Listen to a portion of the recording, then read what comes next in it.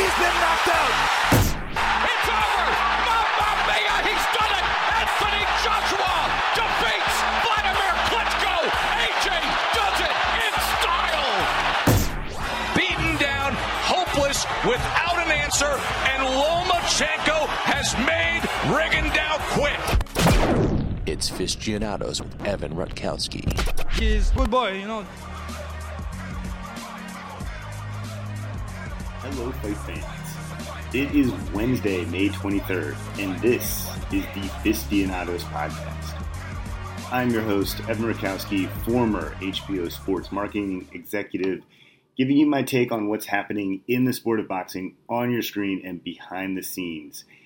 Email me at fistianados@yahoo.com. Follow me on Twitter at fistianadospod.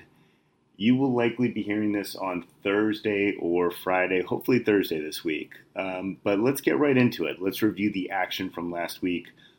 On Showtime, Adonis Stevenson and Badou Jack fight to a majority draw, and Gary Russell Jr. defeats Joseph Diaz. The TV ratings for Saturday night, Stevenson Jack peaked at 611,000 viewers, averaging 535. Russell Diaz peaks at 567. It averages 487. Must be noted there was strong competition from the NBA playoffs. They averaged over 6.8 million viewers on ESPN, and that's a big number for Saturday night. The pregame show and the SportsCenter postgame also did big numbers, doing 1.65 million pregame, 2.2 million post. Just for some context, they've been doing numbers during the week on nights like Thursday night above 8 million. And this is despite all the blowouts that have happened in the NBA playoffs this year. They're doing 30-40% better than they were doing last year. It is crazy, and it is tough competition. So in that context, not a terrible number for Showtime, but both of these fights here, they were really good fights. Like, they're not fight of the year candidates or anything like that, but I think all four fighters here have something to build off in terms of in-the-ring performance. And this isn't a terrible number, but Showtime should really be doing better with names like this on a competitive card like this. And I applaud their fight lineup. I applaud their commitment to the sport. They really need to figure out how to market their fights better on the whole. I think I will look at this at some point in the future in a deeper context. But the drop in their viewership from their really big fights, like, you know, Broner wasn't a super big fight, but Wilder Ortiz obviously was. Broner's a bigger name for them. The drop-off from those is noticeable. And it's not a matchmaking thing. The matchmaking here was excellent. But let's get to the deep dive quickly this week, because this is part 2 of what I started last week, and I can already tell you I'm going to go longer than usual. There are so many layers to what's happened in the world of combat sports TV deals just in the past week. The UFC shocked everyone and took their entire package to ESPN. This, of course, after the news of the WWE going to Fox Sports 1. All that stuff I'm eventually going to get into on another podcast, because right now we are truly going to do a deep end dive into Eddie Hearn's $1 billion deal with DAZN and what it potentially means for the consumer, the OTT business, the boxing business, the sports business in general. And really, this is going to be an ongoing discussion because we do not have a lot of answers yet as to exactly what this is. Let's start with some initial facts on DAZN, which is part of the Perform Group. It is owned by Leonard Blavatnik, who is a billionaire who also owns Warner Music, part of Spotify, some other properties as well. DAZN has around 3,000 employees. That is a lot. And it streams sports in several countries, Germany, Japan, and Canada already.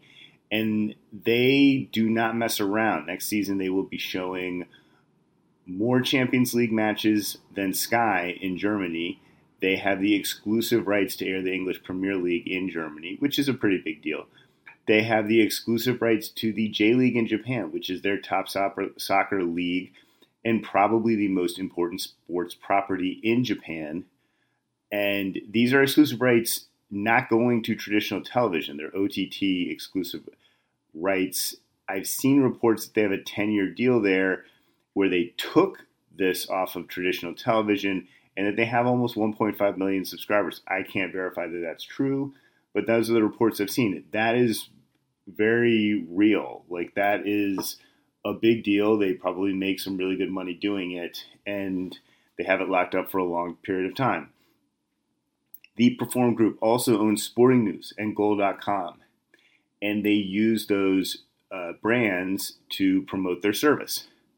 They've recently hired John Skipper, the former president of ESPN, and the man responsible, I'm going to hesitate to call it a shift, but a semi-shift to refocusing ESPN at the time on strategically acquiring live sports rights that have kept them as the prominent home for live sports. The deal that they made with Eddie Hearn was initially reported for 8 years and $1 billion. Other reports have it varied, like maybe it's a 2-year deal for a little over a reported $100 million a year. Maybe it's a 2-year deal with some options. Maybe it's a 4-year deal. Eddie Hearn's been a little bit cautious to get into exactly what it is. What we do know is it's 16 total cards a year, 12 big ones, and 4 massive ones, according to Eddie Hearn. You'll also get the 16 TV cards that Eddie puts on in the UK. Because there haven't been more details, and because Eddie Hearn is publicly chasing fighters without promoters, which are basically Al Heyman fighters, we don't know who, besides the fighters already in Eddie's stable, are going to be fighting on this platform. And I'm going to actually leave the individual fighter stuff for another day and just talk about the high-level business aspects of this right now. And there is so much to unpack here. It's tough to even know where to begin. But let's start with the high-level business strategy coming from DAZN. Part of the reason I brought up John Skipper is that he's got an impressive history of taking really big swings on the programming front, and I think he's being hired to do just that. I think most of my listeners need to change the way they think about this in terms of company goals. It goes back to a little of what I touched on with ESPN Plus in the last episode. DAZN's goal is not to make a profit by spending $100 million annually on fights, getting, I'm just making up because they're easy round numbers, 1 million people to sign up and pay $10 a month, which gives them $120 million in annual revenue, and they're making a profit. Trust me, there is no intention, maybe not intention, there's no expectation of making a profit right now. John Skipper's job is likely going to be to get a diverse offering of sports programming locked down as quickly as possible, and then getting as many subscribers as possible. As I've said before, boxing is a strong candidate to do this because most boxing fans are trained to have to seek it out after they pay $80 to $100 to start their cable bill. So if you articulate a value proposition to them properly, they should be strong candidates to come over to an OTT platform. You need to figure out how to say to them, hey, we're going to spend big money and put on fight cards of much higher quality, top to bottom, than what HBO, Showtime, and ESPN are doing. And specifically with regards to like HBO and Showtime, instead of having to pay for your normal cable package of close to $100 before you can even get to the part where you can spend $15 a month to watch HBO boxing and then Showtime boxing for another $15 or however it works for your cable company. Now you just need to have internet. DAZN's goal is to get the viewers who already have cable subscriptions and have no plans of leaving to say to themselves, wow, you offer such a great boxing and sports, eventually sports package that I'm willing to pay $10, $15, $20, whatever it is extra to get this OTT. And maybe I'll think about dropping HBO or Showtime or some other part of my cable package to try to stay cost neutral. Or they want to convince the millennials and all the generations younger than the millennials who have either cut the cord or are never going to get cable to say, I love boxing. I'm frustrated that I have to constantly watch it at a bar or stream it off my parents' account. And I'll say, yeah, I'm in on that. The even tougher sell for this is to say to loyal cable subscribers, hey, you know what? Drop your cable bill, pay for internet, and then just get the type of programming you want, including our wonderful offering, and you will save a ton of money. But especially that last argument is a tough one to make. And as a company right now, they are going to lose a lot of money year over year while they try to acquire all that programming. And as I've said above, that's okay. They are entering a world, where they do need to convince people to say, eventually, I'm dropping cable and I will get a better value by subscribing to YouTube TV or Hulu and whatever it is, and then going OTT for all the programming that I really care about. This world is one in which investors might not care about making a profit. As I've said earlier, growth is going to be a much higher priority than profit. And I know that may sound weird to some of you, but my example is Netflix doesn't make a profit right now. They are spending close to $16 per subscriber and charging close to $13 per subscriber. They're losing quite a bit of money right now. I don't want to get too caught up in that comparison, but the race in this sports battle is to acquire as much exclusive sports rights as possible, as quickly as possible.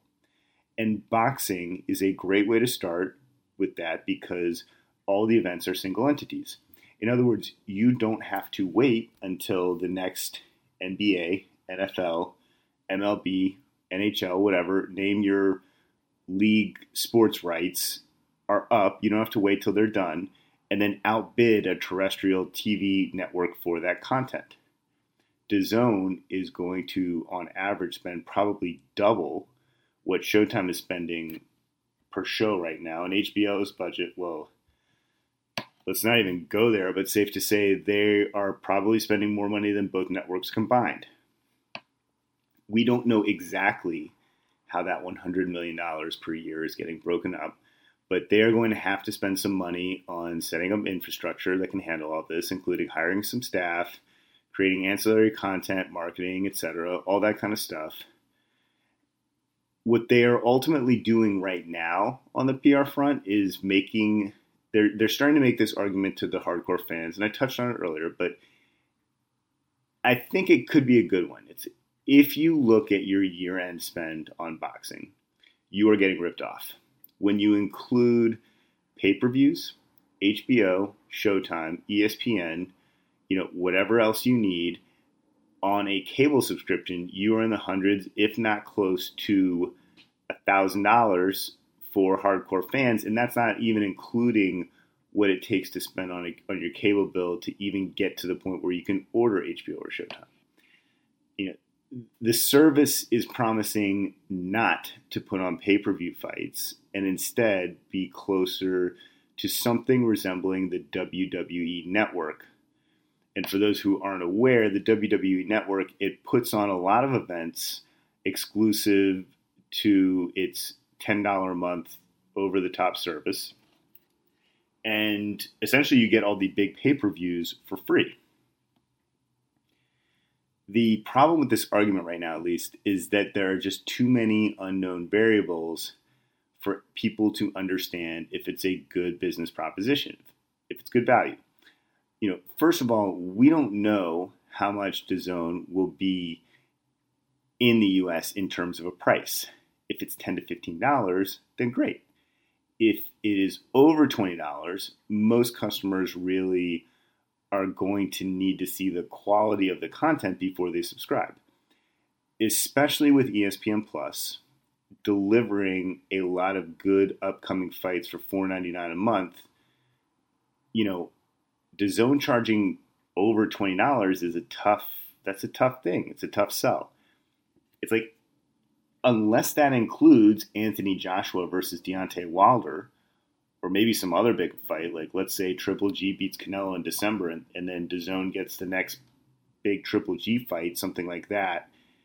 Like those would be game changers. Those would be tangible fights where consumers can say, I would have spent $80 on that on pay-per-view, but you're giving it to me for $20 this month, so I'm in.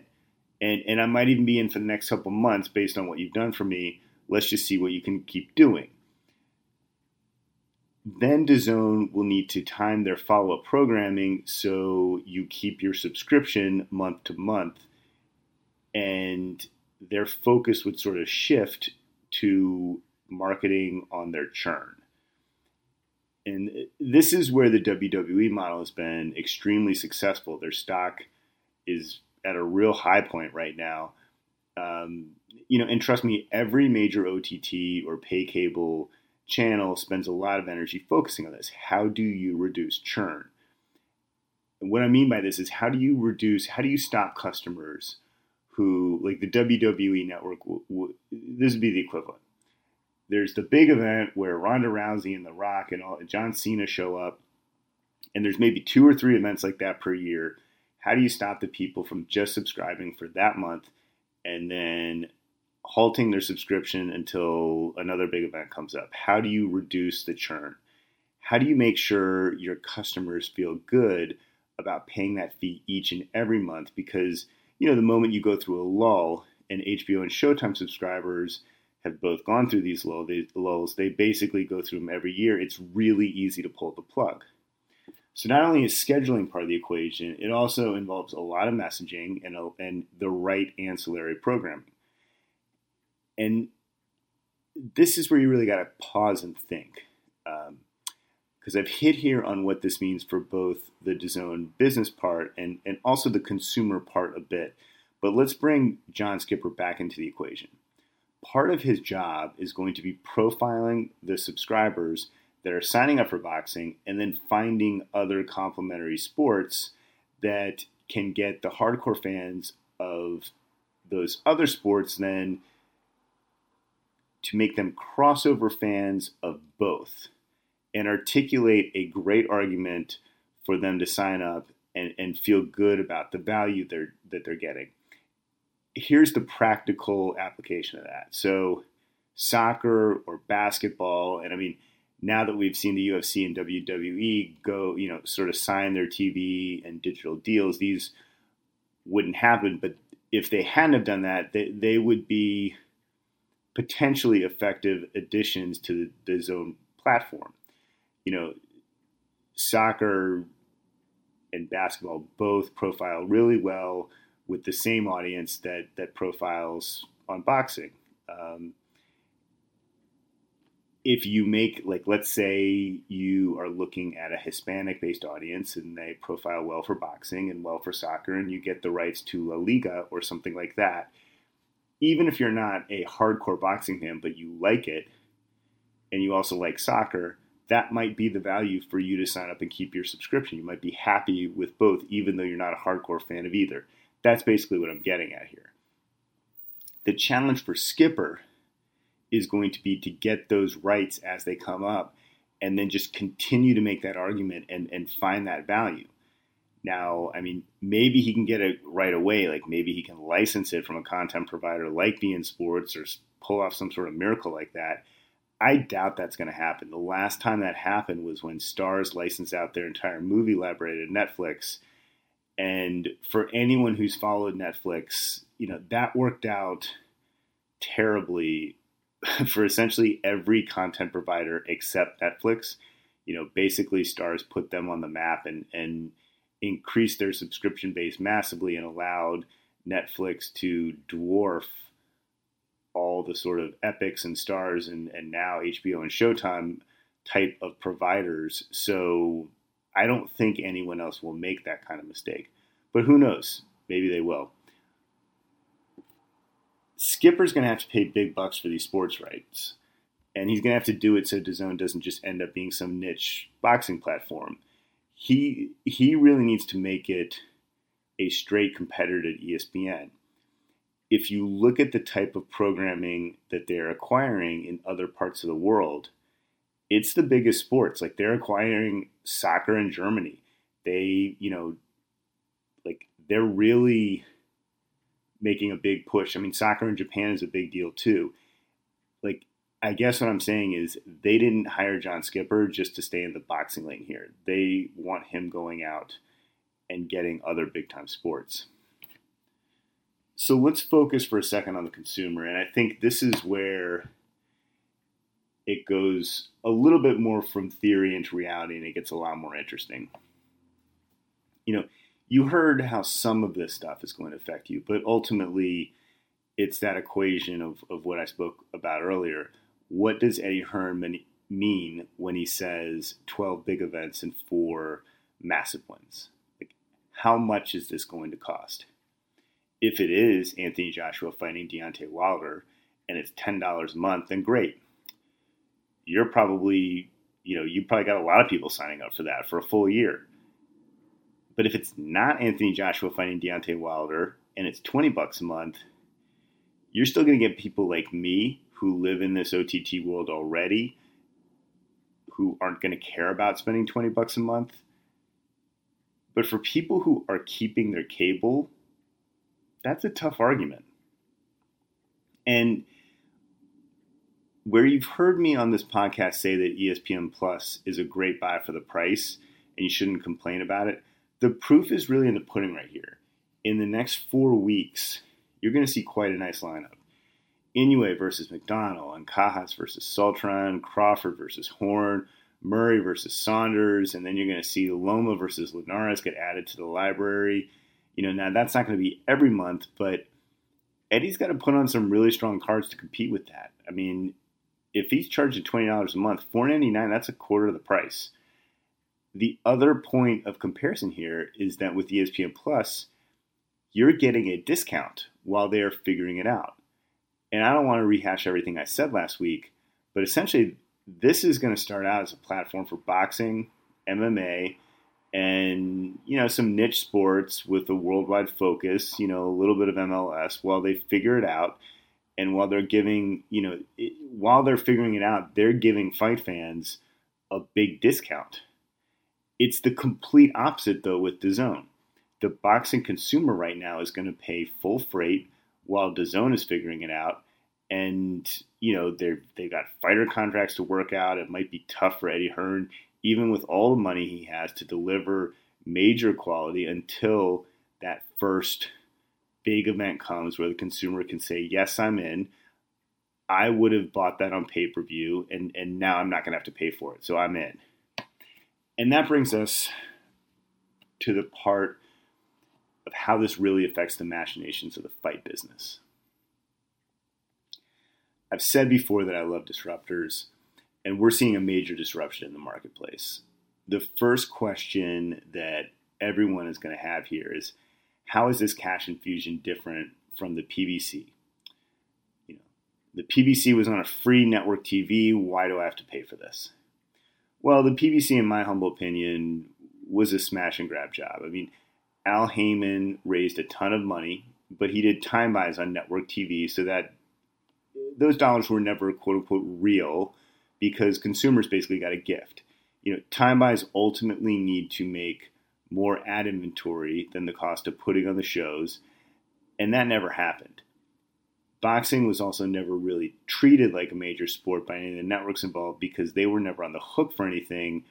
They had no stake in the business of the sport. And I don't mean to demonize Al Heyman by saying that. Good job on him for raising that kind of money and introducing network executives to the concept that millions of people will watch great fights. We've also entered a world of segmented viewership to the point where the numbers that the PBC initially got would now be looked upon as huge successes, and the network would pony up for those in a heartbeat. Now, Alan and many other managers, and to some extent promoters, are going to be faced with real choices on how they deal with this infusion of cash. The industry mindset around the time of the start of the PBC was something along the lines of, look, this is kind of crazy. We don't really think it's going to work out, so let's hunker down. Let's weather the storm. And Al is really the one benefiting from this because he's paying the license fees that he's ultimately taking a percentage of as an advisor. And that is not the case here at all. John Skipper and Eddie Hearn, they really know what they're doing. And from a network perspective, not from a manager perspective.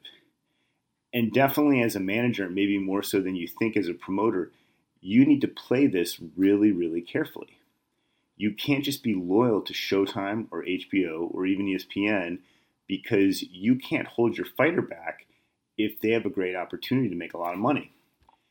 Maybe DAZN won't be spending $100 million by year 3. Maybe they will.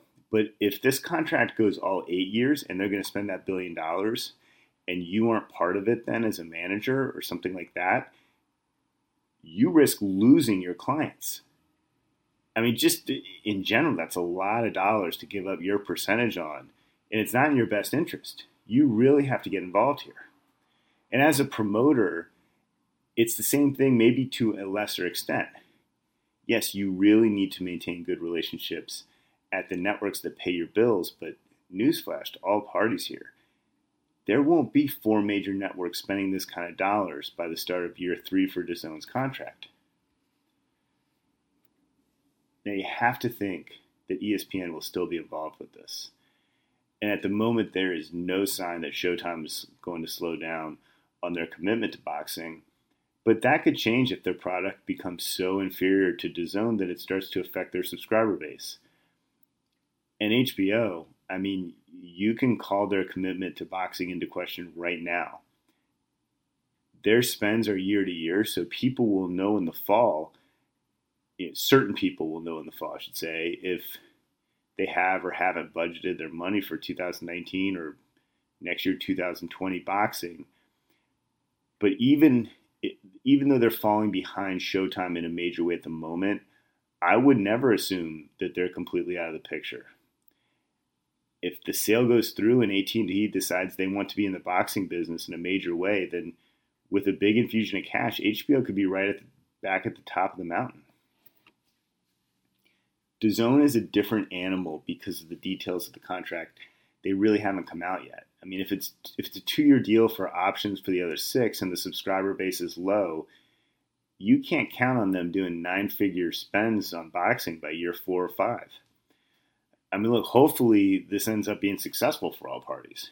I've said before with regards to pay-per-view that the system is so completely screwed up and essentially your cable company benefits way too much. The consumer is getting screwed completely on it. So I think there is room to cut out a lot of that fat and still have favorable outcomes for all parties. And maybe this is going to be the solution. Maybe Eddie Hearn is going to be able to sign a lot of these top fighters out there, and there are a lot of top fighters without long-term commitments to promoters. I'm sure a decent amount of them will end up with Eddie Hearn and on DAZN. It's just too much money not to take seriously. But if they do charge too much money out of the gate to the consumer, and we don't get that big signature event 4 times a year, then subscribers might not be there. And this is going to create awkward situations for all the promoters that are affiliated with HBO right now. The Tom Loefflers, the Kathy Duvas, even the Golden Boys of the world that rely on HBO license fees and the pay-per-view machine, they've got to be freaking out and considering all their options. For smaller outfits, like the first 2 I mentioned, they need to carefully weigh the fees that they can get by giving up some control and working with Eddie on his platform. Any promoter who is in their position and could lose their top fighters to Eddie if he offers them massive amounts of money. And they've got to explore all these partnerships in real ways. They also need to stay in the business themselves, and they're good, if not great, promotional outfits. I've worked with both of them. So it's a delicate balance.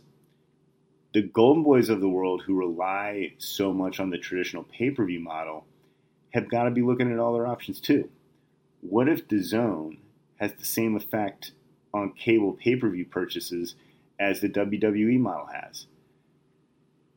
And a newsflash for everybody here, they've gone way down since the WWE model has gone to a model where you can just pay $10 and get the pay-per-view, and you get the subscription service for 1 month.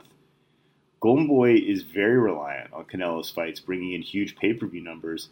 And if DAZN replaces the current pay-per-view system, they could be completely screwed.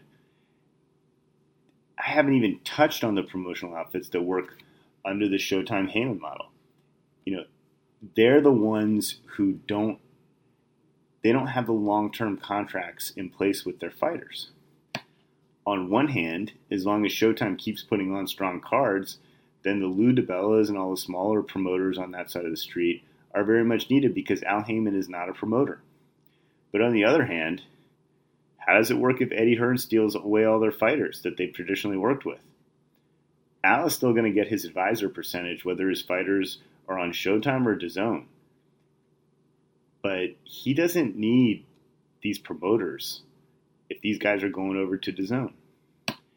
Even if DAZN doesn't want to stay this strongly committed to the boxing in the United States, Eddie puts on a lot of fights in the UK and he's not just going to go away.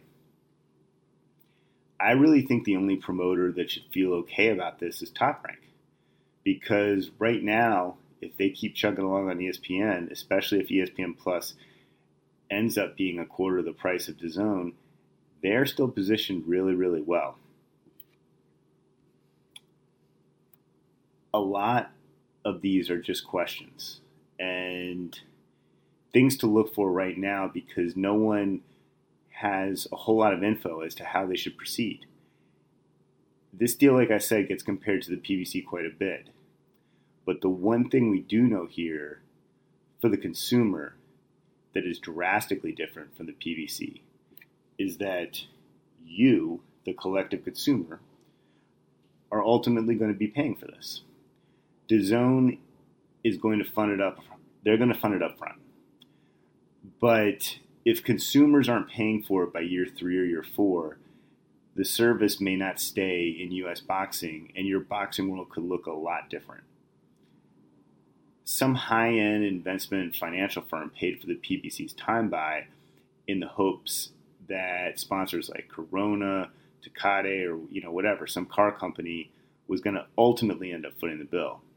But now you, the consumer, are paying for it. And the consequences of that are going to be very real. While you may not like hearing that you're footing the bill this time, there's some obvious downsides to that, but there's also some potential massive benefits for you. And here's what I mean by that. Like I mentioned above, this move is going to shake up the boxing landscape in a way that could make permanent changes. What if in 2019 HBO still hasn't resolved the AT&T merger, or even worse, if they do and AT&T decides it doesn't want to be in the boxing business, they could be out of the equation. If that happens, and then if DAZN doesn't have enough subscribers, and they find that buying rights to La Liga or some other soccer league works better for them, then your boxing world might be reduced to Al Heyman on Showtime and Top Rank on ESPN. Maybe Golden Boy and some of these other smaller promoters find a home somewhere, but you may not like that world at all. You may end up really liking a world where Eddie Hearn is providing good fights for you on a regular basis and you aren't paying for pay-per-views. If you finally say, screw it, leave your cable subscription, get ESPN Plus and DAZN and maybe Fubo TV for sports or Hulu or YouTube TV, Netflix, whatever it is, whatever combo needs for you, serves your needs, you might save $70, $80 on your cable bill per month. You might get everything you need. You might not have to buy 2 or 3 or 4 pay-per-views a year, and your life's great. And if Eddie Hearn is really delivering then and giving you big-time fights, DAZN adds another sport or two that you really are interested in watching, you may really like the world where you're paying $20 a month for this service. But this is all going to be decided by the collective version of you. If DAZN doesn't have enough subscribers and decides boxing was a great experiment, but the NHL is going to be their bread and butter, then you guys aren't going to get the fights. Al Heyman controlled what you saw on the PBC, and he didn't need to listen to you because it wasn't your money. Eddie Hearn, on the other hand, does have to listen to you. And DAZN is going to have a direct relationship with you. So they'll be able to quickly see which fighters have real fan support and which ones don't. They'll know which fights are the ones that fans really want to see. They'll know where you hit pause on a show, where you turn it off because you're bored. They'll know which fights you watch live right in the moment, and which fights it's okay that you missed them and you'll catch up a few hours later. Hopefully Eddie Hearn uses that info and gives you the fights you want to see. He has a track record of eventually making the big fights in the UK.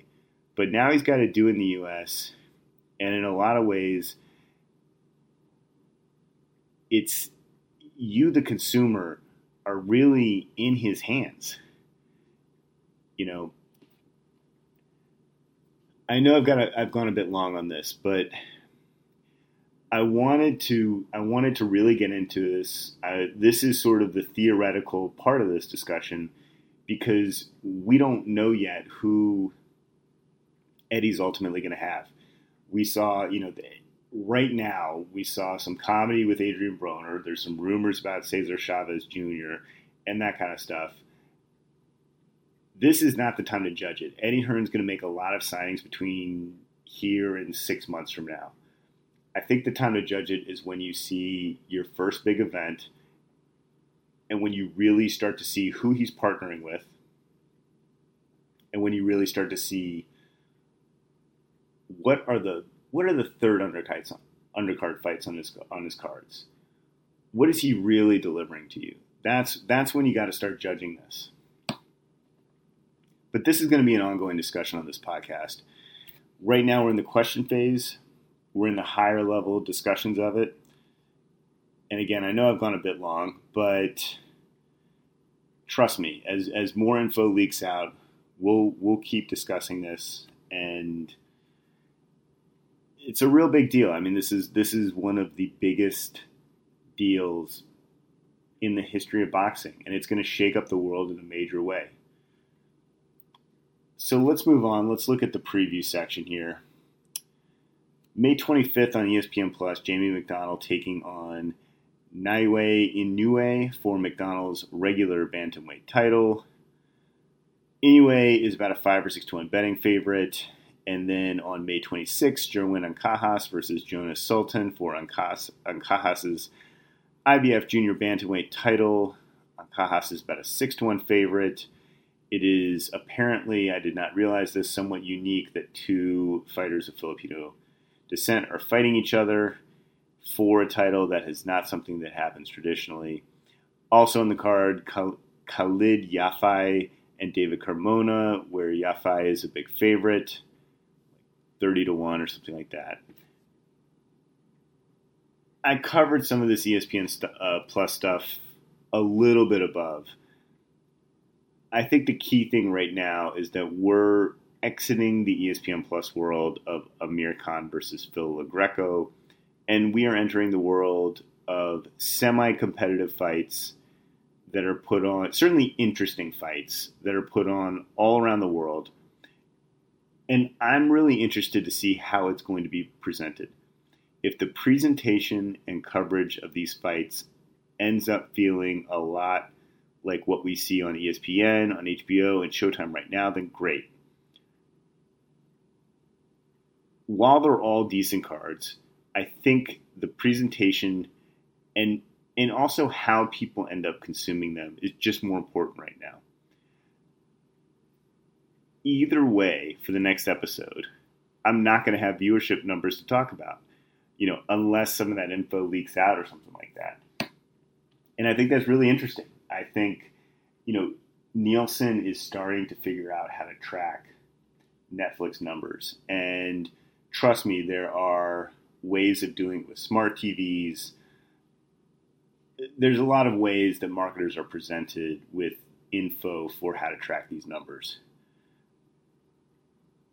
I'm going to right now just simply use public numbers that they get leaked out in the boxing news world or public numbers that are on other TV rating sites for how to track these. But it's going to be really interesting to see how ESPN Plus presents any kind of viewership numbers and how they look at it as a success, what their barometer is for that kind of stuff. I'm going to go on vacation for 2 weeks. I will be back. I will preview the fights that are coming up in June. Obviously, that Crawford-Horn fight, I think that's a great fight. May not be as competitive as it is quote-unquote big in terms of what this means for Terrence Crawford. And I'm also interested for that one in seeing how ESPN as a whole network covers that fight going into June. But anyways, it has been fun. I think there's a lot more to talk about with DAZN. I hit on some very high-level stuff. When I say high-level, I mean top-line business perspective type stuff. I can't wait to get to the point where I get out of the hypotheticals and into the realities of what this is going to mean for you guys. But I hope this episode's helpful. I hope it helps you decide whether you want to subscribe to this. Obviously, if you're trying to get a personal opinion from me, I still have a lot of questions about how this is going to work. This isn't something like the ESPN Plus app where I'm going to run out and say to you guys, hey, you should just do this. Like, it's crazy that for $4.99 a month, you're not just automatically doing this. Get in now on that stuff. With DAZN, let's see. Like I said earlier, right now, you are footing the bill for everything, whereas ESPN is giving you a discount. Take your discount. Get ESPN Plus. When it comes to DAZN and Eddie Hearn, let's see what Eddie ends up doing. He's got till September to start winning people over and signing fighters and truly setting up cards and telling us what are those 4 big events that we're going to get. Are you really going to save me $80 4 times a year? If you can do that, Eddie, I'm in. Actually, I'm in either way, but that's me. For the average consumer, if you can do that, I think the average consumer will be in. But it's going to be a slog to get there. And I'm really interested in seeing what the subscription numbers look like at the end of year 1. I am not as optimistic as some other people are, especially who look at this kind of OTT stuff on a regular basis. But anyways, guys, I'm off to my vacation. It is really the first time I'm doing this since I moved across the country from New York to LA and started a new job and did all that kind of stuff and started this podcast. So I'm really looking forward to some time off. Talk to you guys in 2 weeks. Have a good time. Enjoy these ESPN Plus experiences for whatever that means. Bye. Did you get what you was looking for?